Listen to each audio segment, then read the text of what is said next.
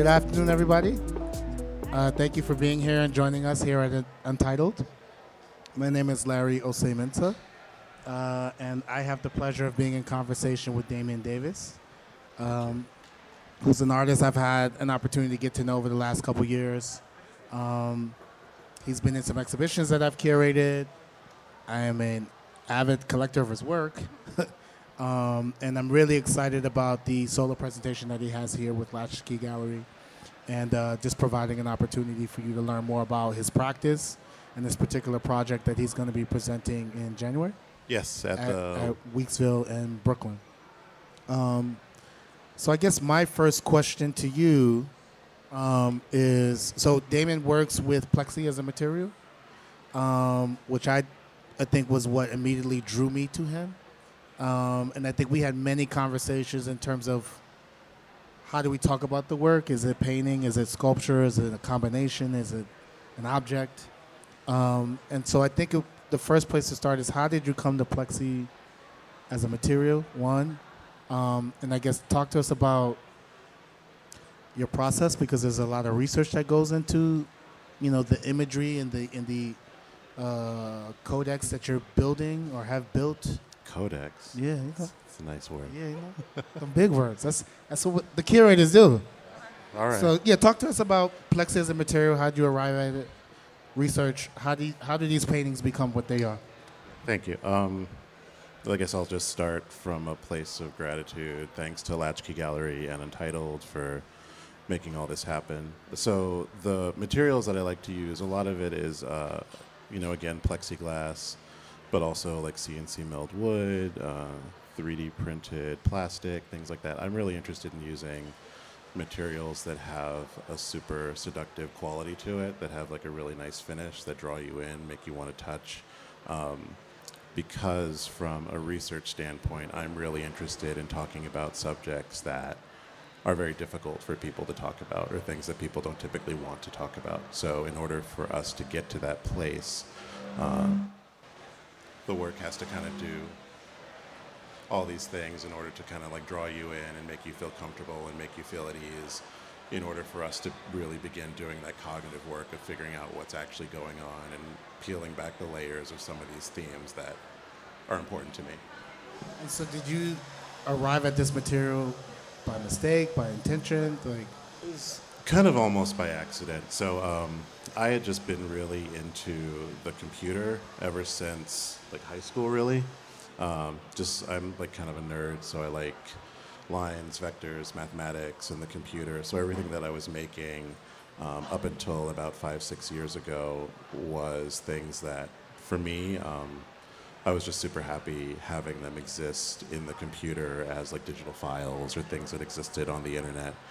And up until about 6 years ago, there wasn't sort of like universally available technology that allowed me to output things in all these different ways, and that's kind of where everything started to explode. So now all these things that I had been building and amassing on the computer for like well over a decade could now manifest themselves in all these different forms as like laser cut pieces of plexiglass or huge chunks of wood, things like that. And in terms of how you work in series for the most part.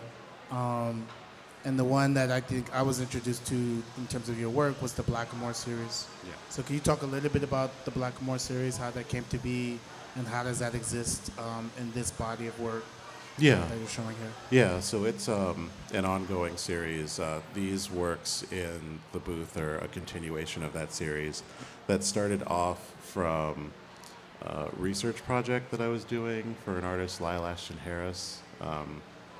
He had been commissioned to do all this work about blackamoors, and for those of you that don't know what blackamoors are, there's this large or long history, rather, of decorative objects prevalent throughout Italy that use the black body as an aesthetic trope for object making, decorative functional objects, things like that. So I had been doing this research for this other person, and at the time I had kind of given up making art for myself.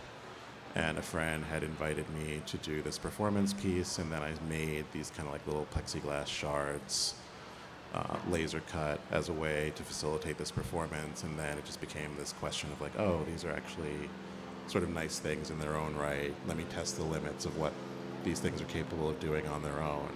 And that's when the first iterations of this series came to be, and now I number each one in the series, so this body of work actually marks me reaching number 300 in the series. Yeah.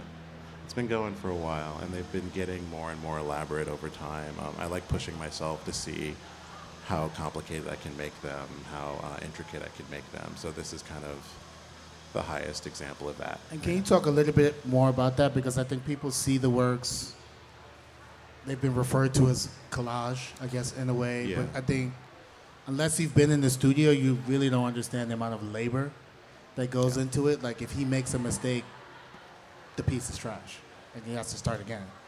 Or he tries to rework it, but for the most part, there's a lot of labor in terms of making these things make sense so that when you see it, like there are pieces that I've seen, years later that I catch little images or things that kind of function as a double entendre. So can you talk a little bit about the making and the labor that goes into it? Yeah, it is very labor intensive, and there is a lot of attention to detail that goes into it. If there is an error that gets made, there's like a huge loss of time, loss of money, because the materials are somewhat expensive. But in terms of production, I kind of start with this critical question of, how do I make a shape that I haven't seen before? And then it's about taking that shape and like splicing it and fracturing it into multiple smaller shapes, building a narrative on top of that with this lexicon of shapes. And then there's this kind of like negotiation that comes into play with the hardware. All of the work that I make is just held together with the hardware. I don't use any kind of glues or adhesives, so there's a lot of engineering at play in terms of like getting everything designed and produced in a way where it's all structurally sound and holds together on its own. And in terms of the shapes, can you talk a little bit about some of the shapes that have, that become part of this vocabulary, like the Nefertiti head, the gorilla? Yeah. And the meaning with that, the symbology behind that for you? Yeah, so the shapes are part of this larger overarching practice or question I have that's about thinking through or researching or processing the myriad ways in which we as various societies mark people, places, and things as black. So like colloquially, culturally, conceptually, things like that. And that's largely accomplished, at least right now, through this loosely fixed lexicon of shapes that I've been developing for myself over time. I'm interested in language. I'm interested in like the messiness of language, the precariousness of language. And in a lot of ways, the work itself is about acknowledging that. It's very much rooted in like this kind of Stuart Hall approach to semiotics. So it's like, you have this lived experience that's radically different from mine, and the way in which you're going to interpret these things that I'm throwing at you are going to be very different from the way that I would interpret them. And in my mind, that's kind of where the real work comes in, where we have like a conversation and we start to build out what these things can mean in relationship to like what we're looking at, you and me, all of that sort of stuff. So just naturally, when you're doing this kind of work, when you're building out this language about like black folk and the ways in which black folk have kind of moved throughout the world, that typically gets conflated with conversations about currency. So like emotional currency, sexual currency, people as currency. So almost all of the shapes kind of oscillate between those various meanings. But then thinking about the Nefertiti specifically, this project that I'm doing with language, I'm interested in it because it simultaneously feels very old. So when we think about like hieroglyphics or Adinkra symbols, things like that, but then it's also something that's really new, like emojis. So we're kind of doing this very old thing, and it's become very new again, where we're kind of creeping towards this universal language of shapes. But for me, there has to be an acknowledgement that it's like a super messy and complicated thing, and things can get really fucked up through the work of trying to do that. And so, to piggyback your point about currency, we're at an art fair. Yeah. how do you think about that in terms of the presentation of this work? I'm sure you've had many conversations where you've had to explain the work. Some people probably just viscerally respond. Other people you need to go a little bit deeper. Has this experience changed how you'll be thinking about the process of the work, or has it affirmed how you think about the work and how you work? Just particularly thinking about like the fervor around Black artists who make figuration right now. It's a good question. Yeah, I mean, for the sake of just making work as an artist, you can't think too much about this whole thing because that's going to fuck with your head. Because if you start making work for the sake of, just selling it or it being in an art fair, I think that does like really problematic things to what you're doing. For me, because this is the first time I've done anything at an art fair this scale, leaning into this conversation about like wealth and currency in a way that's substantive or in a way that complicates that felt like the only really rational approach. I think I should also just step back and talk about what this project specifically is about. So Black Wall Street. Yeah. Why? Why now? Almost 100 years. Yeah. I guess for folks who aren't familiar, maybe give them a little bit of context as to what Greenwood was, what happened, and why are you interested in it in this particular moment, and also kind of in response to the presentation of your work in this environment. Totally. Yeah. So we're nearing the 100th anniversary of the Black Wall Street massacre in Tulsa, Oklahoma. And for those of you that aren't familiar with what that is, in 1920, 1921, there was this community of successful Black businesses in the Greenwood section of Tulsa that was largely known across the country as Black Wall Street. And through a series of events over the course of a day, pretty much all the white people in the town murdered almost all of the Black people in the town, burned all of their businesses to the ground, and got in planes and literally dropped bombs on the businesses. There's been some contemporary depictions of that right now that you can see. But the critical... What are those depictions? Oh, Watchmen, I don't know if Do you guys know that show? You all watching it? Yeah. Act like y'all know about this show. Okay. Just kind of like a crazy coincidence, because when I started doing this project, it wasn't something that I anticipated. I wasn't expecting a conversation about this specific chunk of history entering the mainstream in this way. So I'm thankful that it's entering this larger conversation, but I also think that my approach to it or my rationale for investigating it is probably slightly different. It kind of started from a book that a friend of mine at the time, going by Raina Gossett, she edited this book called Trapdoor, Transcultural Production and the Politics of Visibility. And one of the things about all the essays in that book, it sort of asked this critical question, like, I'm not trans, I don't identify as trans, but for people that are trans, is it actually a good thing for their visibility to increase when we're seeing the violence against trans bodies exponentially increase along with that visibility? So you can kind of extend that critical question to any sort of marginalized people, like people of color, women, people with disabilities, people that identify as queer, things like that. There's been many examples throughout history where your visibility, your amassment of political power, financial stability, sort of almost in all these very serious ways, renders your body in more peril. And that's kind of this critical question that I'm trying to deal with right now. Like, what happens when Black people, get rich? And there's this very specific example of that shit getting burned to the ground. And there's so many instances that we see that happening at, I'm really interested in, sort of futurist theory, and there's this sort of concept, like Afrofuturism 2.0, that thinks beyond sort of like our typical conceptions of what Afrofuturism looks like. It's like thinking about something beyond, like, I'm Sun Ra and I'm from Saturn, whatever, but really thinking critically about the ways in which technology affects the lives of black people living today, and imagining various ways in which technology that is currently existing can help or hinder black folk. So for me, So in doing this Yeah.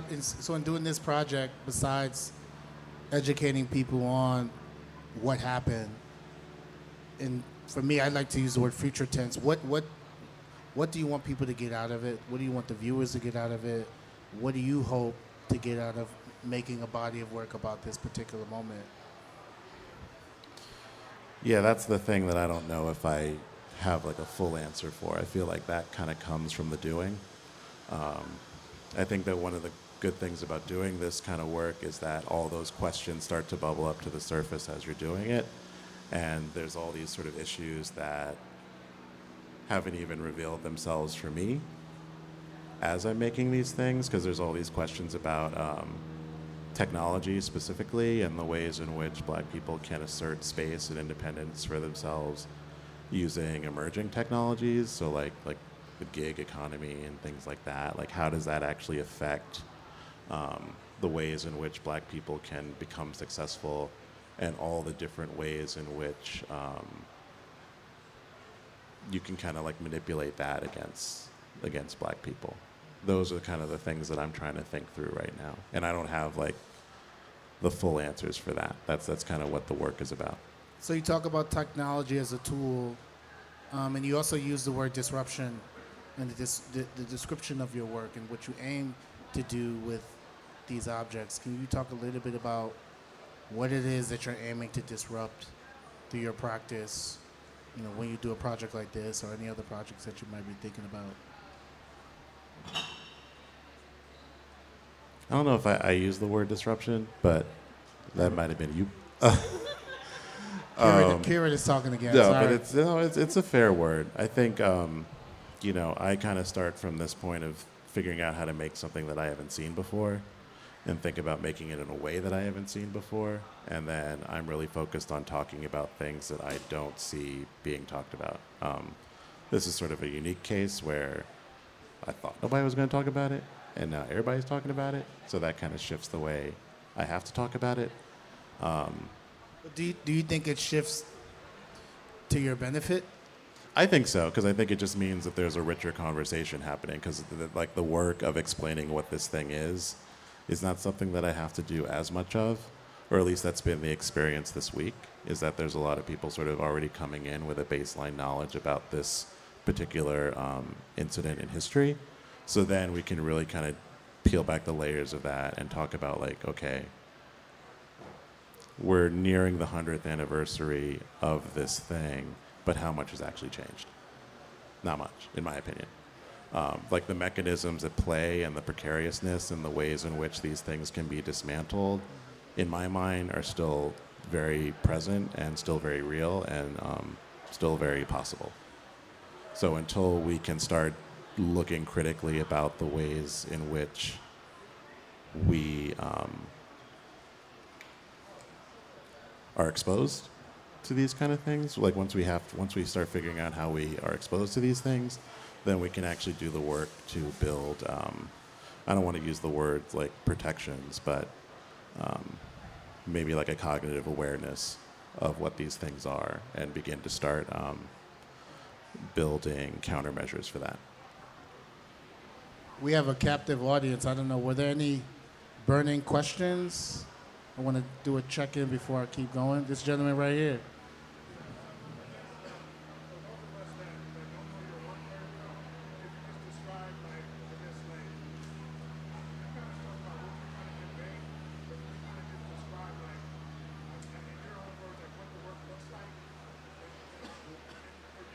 Sure. So Damien's been asked to describe what the work looks like in his own words, for those who are listening to this podcast in the future.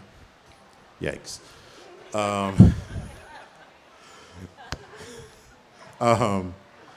Yeah, so I love lines, geometry, math. So everything that I make is very graphic. I'm really interested in like the psychological, emotional impact of color. So every object that I make is sort of rooted in that, like a very sort of strong sense. I feel like an asshole saying that. There's a strong sense of color. But it's something that's important to me, and especially for this series, because it's about wealth and about affluence and about power. A lot of the colors that I use are about kind of keying into that. So there's a lot of like metal tones and golds and glitter and iridescent and things that I haven't typically used, but I think kind of help move this conversation or get your mind going, thinking about ideas of like luxury and affluence and power. Yeah. I want to go back to, you made a point earlier about, because we talk a lot about visual culture, and you use the word glyphs.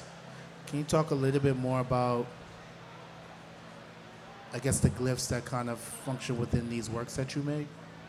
Because there's so many different ways to read. Like, I think about the pieces that were in Race and Revolution, and like you had the picket fence, but the picket fence also could have read as like a train track or like a red line.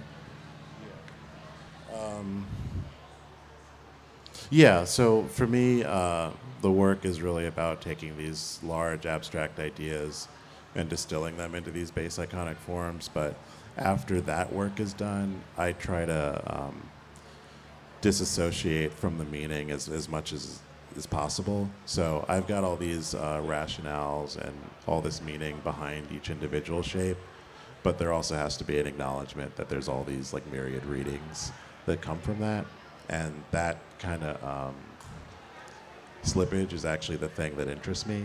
So it's like, if I'm using a fence and the fence is in white, then it's about a white picket fence and we can have that conversation. But then if it's in gray and I'm laying them all along each other and I can make it look like a train track, I can pull from like my family's lived experience from like Crowley, Louisiana, for example, where there's literally like a train track. And all the black folk lived on one side of the town, all the white people lived on the other side of the town.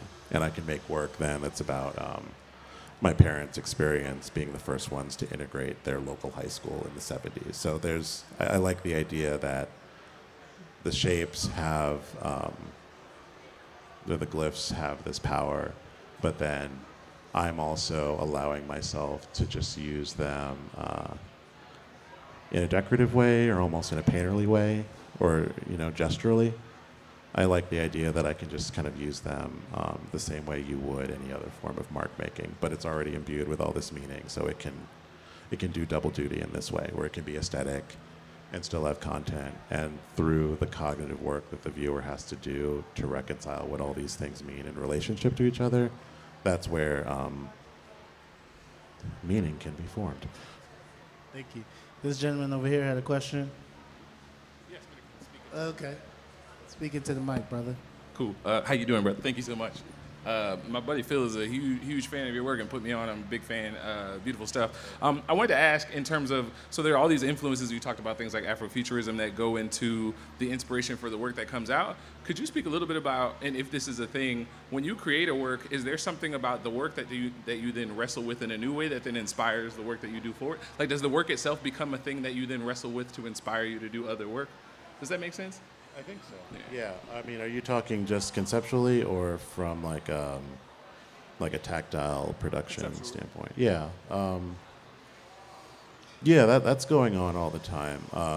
Just like on a base level, like I challenge myself to make the work more complicated each time, and I kind of learn something new about how to manipulate the material from that. And sometimes there's things conceptually that get born out of doing that. Like if I figure out how to do some crazy terrazzo inlay with the plexiglass, then I can have this whole conversation about like Grecian or Italian luxury as it relates to whatever. I'm not sure if that answered your question. No, it definitely. I wondered, is it some new wrestling that happened? Oh, sorry. Is it some new wrestling that, like, if you think about like kind of how society and experiences influence the work that you made, is there sometimes when you've made this work that kind of speaks from that place that now you see this work and it helps you kind of build upon your experience of society and those influences? Does that make sense? Yeah. I think I hope so. The magic kind of comes from hearing what people have to say about that, because I'm just kind of like just doing my thing. Like, okay, this is what I think it means. This is what these things can mean in relationship to each other. But there's that kind of special moment where somebody walks up to it and it's like a radically different reading. Yeah. And then that gets me thinking about things that I wouldn't have expected. So in that respect, it's super helpful. And it's also complicated because, you know, inevitably there's going to be readings to the work that don't sit right. Right. You know, so then you got to recalibrate and all that stuff. Yeah. So what do you do when thank you. What do you do in those moments where like the reading doesn't sit right? Pretend I didn't hear it. Change things. So, you know, the shapes aren't set in stone. It's like a living, breathing thing. So sometimes I'll drill down and I'll settle on a shape and I realize like there's some critical aspect of the design of the thing that's not doing what it needs to do. And if that's the feedback that I'm getting and it's important to me that that reading come across, then I know I need to go back and calibrate that shape in some way. So the shapes, they fall in and out of favor over time. So some things that I did like 5 years ago, I don't touch those shapes anymore because the pieces are led by the research. It's about taking the existing shapes and trying to make that fit into that research, and then where those things fall short is where the development of the new shapes come in. And those shapes are usually mutations of existing ones in one way or another. So I allow that language of shapes to constantly be in flux. Yeah. Any other questions? This young lady? Yeah, come on. Come on down. The next contestant. Huh? New car. Speaking about your lexicon of shapes and, you know, some of the new things that are coming up in your work, I was wondering if you could speak about it looks like postcard stamp, and also the piece with the money with the Nefertiti head. Yeah. Thank you. That's actually really good to bring up. So because the research is about Black Wall Street, there's some new shapes that are more directly linked to monetary forms of currency. So thinking about like a dollar bill with a Nefertiti superimposed instead of a president. So thinking about like black money. There's one that I kind of think of as a penny shape. And this is sort of one of the narratives that people don't often know about, is that after all these businesses were burned to the ground, the children that survived this massacre would walk around and look for pennies in the rubble. The postcard shape comes from photographs of the carnage that were then turned into postcards, and white people would send happy notes to their relatives up north with imagery of these burning buildings and lynchings, things like that. Yeah. Can you talk a little bit about the research for this project? Because we were talking earlier about mining this historic trauma, using it as a platform for dialogue and discourse. What were some surprises that you found in doing the research? Was it gut-wrenching? Did you find moments of inspiration? I think the moments of inspiration were the most important parts of the research for me. And that's kind of what allowed the work to look the way that it does now, because there's so many stories of resiliency baked into that. And this idea that, like, you know, there's such this long history of like black folk being put through shit and still coming out like more beautiful and more stronger and more resilient because of that. So that kind of gave me permission to allow the work to be as beautiful as possible, even though it's talking about this super dark thing. In my mind, it's like, you know, I've always used beauty as like a seduction tactic to pull people in to have these conversations, but because that's already baked into the story of this massacre, it just kind of gave me permission to really go for it with this. You got to come over here. Don't be shy. Come over here. Nah, everybody else it's a thing. It's a trend. It's a vibe. Do I get this? All right, then I'm going to do it. What do you do with your anger? Because you have to have anger. We all have anger about this. Yeah. Yeah. So, Thank you. You're just so angry you can barely stand it? Sure.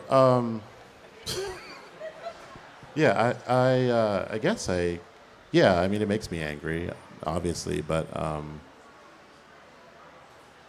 lot of things do. And I guess, I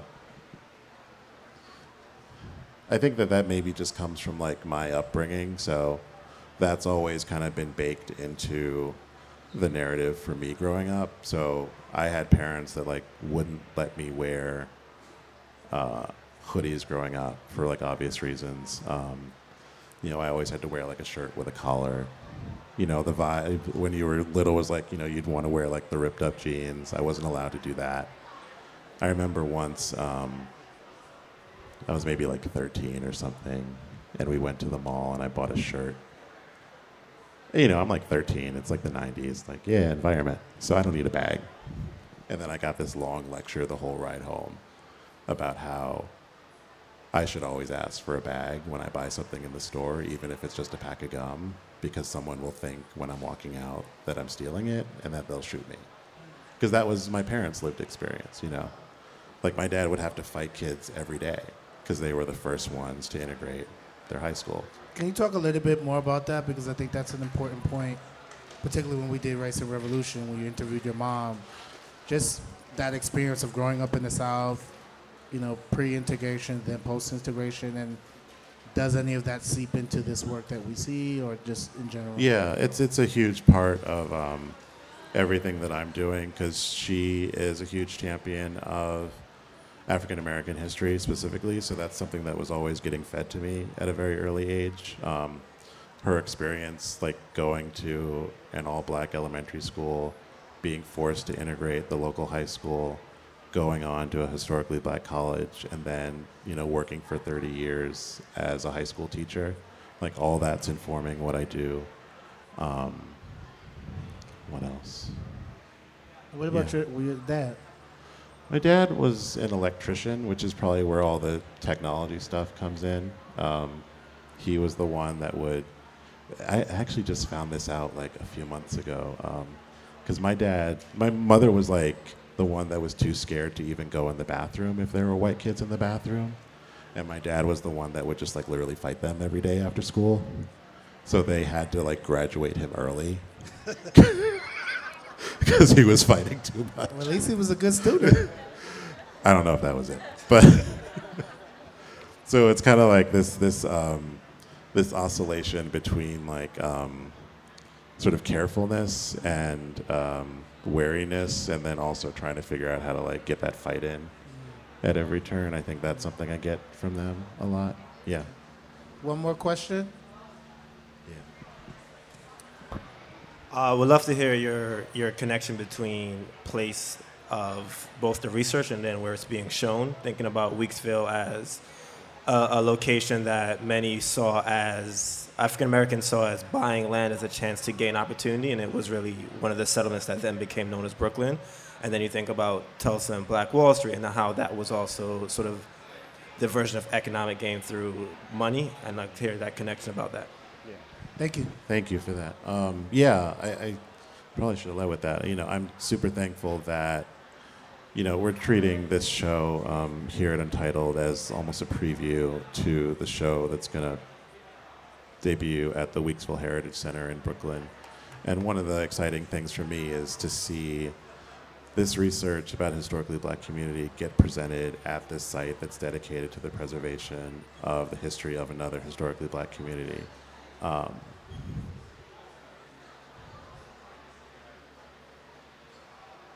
And how do you think about those connections, the past, parallel past, maybe not same time, but then also in the present, thinking about how Brooklyn is shifting? Yeah, and I mean, evolving? this whole conversation about gentrification, things like that, this idea of, I don't want to like fold Manifest Destiny into that, but it is part of it, I did this program, the Art and Law program, a few years back, and maybe that's one of the other things that kind of drew me to this, because that was one of the other really sort of fucked up stories about this, is that these people literally burned all of their businesses to the ground, and then they suppress the redevelopment of those businesses by putting in these really stringent fire code regulations.